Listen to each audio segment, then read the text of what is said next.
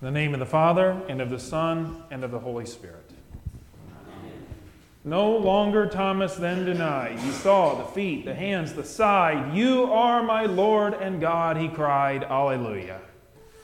Either one of two things. Either Jesus is Lord, or Jesus isn't Lord. You make the confession. That's the way it is. Either Jesus is Lord or Jesus isn't Lord. Over the past month or so, here at Trinity, of course, what a joy it's been to see so many different people either being confirmed or joining our congregation. They've come up to the altar and made that confession, the good confession. Right? Jesus is Lord. And almost all of you have at one point in your life done that very same thing. Most of you at your confirmation. Some of you, if you were baptized later in life, you've confessed Jesus is Lord. In a smaller way, of course, we do it all the time when we say the creed. We say, I believe Jesus is Lord. Paul wrote this to Timothy, which is really interesting. He says, fight the good fight of faith. Take hold of the eternal life to which you were called, and about which you made the good confession in the presence of many witnesses. So there's some particular incident Paul's talking about where there were other people around, and Timothy made the good confession. He said, Jesus is Lord. So it could have been his baptism, could have been his ordination as a pastor, whatever, but he made that confession. Jesus is Lord. Now, I want to start today by asking you to really think about what you're saying when you say those words. When you say, and I'm not saying those words are important. The Bible says those words are important. I mean, I put on your sermon insert this morning, where in our creeds and in the Bible, this comes up over and over again, this phrase or these words, Jesus being Lord. Okay? These are very important words, obviously. There's something about them to say these three words, Jesus is Lord, or you can't even just make it two words, to say Lord Jesus. Why is that so important? Okay? Well, on the next page of your sermon insert, I give you some words. I'm going to read you a few of them from a gentleman. His name is Reverend Joel Okamoto, and he talks a lot about this. Many different places he writes about this confession, Jesus is Lord. And here's a few things he says. When one confesses, one declares a commitment, like stepping forward or standing up and being counted. Those who utter this sentence, I confess that Jesus is Lord, they've confessed. They've committed themselves to Jesus. They've put themselves under his disposal. It's something like, and I should have spent more time I bet you there's even better hymns than this, but it's something like we do in the hymn, like stand up for Jesus. Like I'm behind him. Or like the hymn, I bind unto myself today the strong name of the Trinity. This idea of standing up and confessing, I believe. Okay? Jesus is Lord. To follow him, to commit myself to him. In the small catechism, which many of you memorized, we say it this way, to live under him in his kingdom and serve him in everlasting righteousness, innocence, and blessedness. That, of course, we heard it twice because we sang it, and then we heard it in the reading. That's what St. John says. These are written so that you may believe that Jesus is the Christ, the Son of God, that by believing you may have life in his name. So he's calling you to make this confession, this good confession. Jesus is Lord. But there are many times that we're a lot more like Thomas is at first. We're unsure. And, sad to say, even worse than that, we're unbelieving. Okay? At first, Thomas, he did not make any kind of good confession. He actually made a bad confession. He stubbornly said, unless I see the marks of the nails and put my hand in his side, I'll never believe. Yikes. He didn't confess Jesus is Lord, did he? He confessed Jesus isn't Lord. But Thomas wasn't the only one. He kind of gets the bad rap. But all of the disciples did this. They all fled away from Jesus. Now, the worst, probably the worst, depending on how you look at it, probably the worst is Peter. He flat out denies he even knows Jesus 3 different times. So all of them made bad confessions. All of them struggled to really believe that Jesus is Lord. And we do too. Now, you may not know what I'm talking about, so I'm going to try to make it real clear. You and I very often have a hard time making this confession that Jesus really is Lord. So I'm going to give you some examples, some small examples, but they happen repeatedly. Okay, here's one. Every time that you worry is an act of bad confession. You are confessing something wrong. You're confessing, Jesus, I don't think you can really handle this, so I'm going to worry about it a lot because I don't know if you're really Lord or not. Now, is that really any different than Thomas?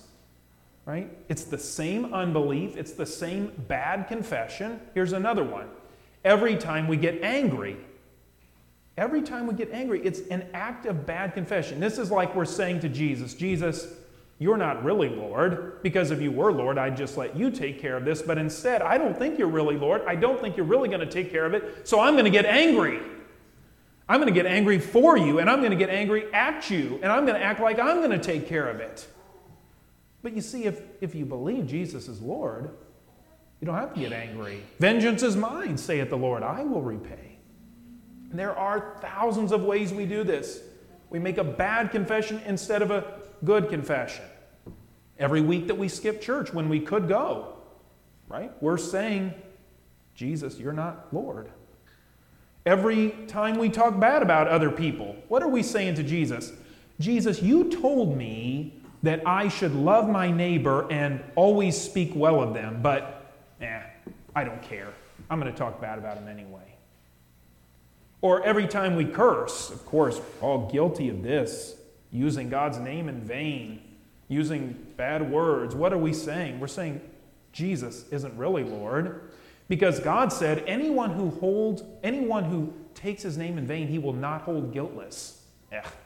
We don't believe that, right? We don't care about that. Now, what does Jesus do with sinners like us who are always making these bad confessions? What does he do with a sinner like Thomas who says, I'll never believe unless I put my finger into the marks of his hand? Well, I'll tell you what he does. He is gracious, merciful, and slow to anger. And I'm going to show you it, because we're going to walk through what he does on that Easter night with all of these disciples who have made bad confessions, who have said, Jesus isn't Lord. What does Jesus do? They're scared. They deny Jesus. They're hiding in this upper room. They don't believe he's really Lord, even though he kept saying he'd rise from the dead. Peter has denied him 3 times when he specifically promised he wouldn't deny him at all. They're just as bad as you and me. We've made bad confessions. We're in that room too. So what does Jesus say? And, trying to prepare you to hear these words. You've got to hear these words, okay? Don't just let them pass by. You've got to hear them. Right now, this morning, Jesus comes in, just like he comes into this room where 2 or 3 are gathered, and he says, peace be with you. Don't miss the words. If the 3 words, Jesus is Lord, are powerful words, these words, peace be with you, from the mouth of Jesus are even more powerful words of grace and mercy. Just think about how powerful these words are, peace be with you. We might say, but Jesus, I have so often denied you by my words and my actions. Jesus, I've used your name in vain. I've so often gotten angry. I've cursed. I've yelled. I've said hateful words. I've said words under my breath. I've talked bad about other people. I've worried, Jesus. I haven't trusted you. I've been so cold to you. I haven't cared about your word. I haven't prayed to you. I haven't cared about church or the sacrament. I've been such a bad person. So often I've made the devil my Lord rather than confessing you to be the Lord. And Jesus smiles and says, peace be with you. with you and you and you and you. Peace be with you. Sometimes we sinners, we refuse to say those words to others. I mean, just take that as an example of how hard this is to say, how much we struggle to say them. No, I don't want that person to have peace. They should have to suffer for what they've done. They should be miserable, right? We refuse to forgive them. We refuse to let it go. Right now, I can think of some people I know personally who are doing this, who refuse to be at peace with others. Some of them, their own family, they refuse to be at peace with. And this is where the really hits home. Right now, I can think myself of some people that I've done a terrible job of being at peace with, that I've held things over. See, none of us is Jesus. None of us is Lord. Only He is Lord, and He is the one who says, peace be with you. Why does He say that? Well, look at the next verse. When He had said this, He showed them His hands and His side. Because that peace came at a price, okay? He knew what He was doing. It cost Him a painful death on the cross, and He bears the marks of it. So please see that Jesus is bringing peace to you. He is at peace with you. Those marks in His hands and feet are for you. For all the times that we have not confessed that Jesus is Lord, He is at peace with us. Okay? Now, there's more than that even. Jesus wants you to believe and to confess that He is Lord, that He forgives all your sins and gives you peace. So He does something even more. He also gives this gift that He sends men to you to deliver this message. And it's an important part of this reading, that this is not accidental. Jesus sends the disciples and continues to send pastors today to bring that peace from Him to you. That's what these verses are about. When He says, as the Father has sent me, even so I'm sending you. And when He had said this, He breathed on them and said to them, receive the Holy Spirit. If you forgive the sins of anyone, they are forgiven. If you withhold forgiveness from anyone, it is withheld. If you ever wonder, which I'm sure you have, why? Because you go to other churches, you don't hear them do that. If you've ever wondered, why does the pastor say, I forgive you all your sins? Well, it's this verse. Okay? And there's one in Matthew when Jesus talks to Peter, but this verse is it. Jesus tells them, I'm sending you out to go and forgive, to deliver the forgiveness that I have won. And we call it the office of the keys. He gives the keys to the church to open the door to heaven by forgiveness. Now, you guys have been given this gift as well, to go out and forgive others who sin against you instead of holding those grudges. Okay, it's one of the ways that we can confess Jesus is Lord, by forgiving those who sin against us, not getting angry. But then the church also specifically calls and sends men to do this publicly, to forgive sins in the stead of Christ. And that's why I'm here. That's why you called me here. That's my job. That's why Will and Colby, we're going to pray for them today. Why they're receiving their calls Tuesday night. They're going to be sent out to do this. Because we need pastors. Everybody does, myself included. We need men who come from God with this message. Peace be with you. We need to hear it. Okay, that our sins are forgiven. When you confessed this morning, when you said that you're a sinner and that Jesus is Lord, then I, in the stead of Christ, publicly tell you, peace be with you. You are forgiven. Okay?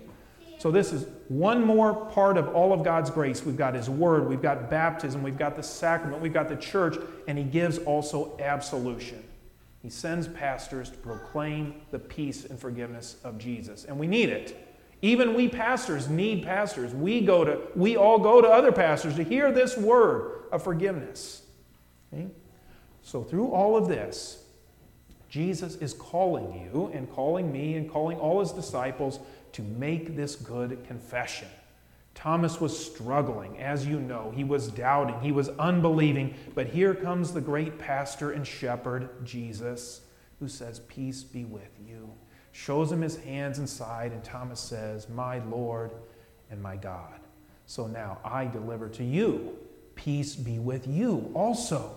Jesus is written. John said He was there. These are written so that you may believe. So you also make the good confession. Jesus is Lord.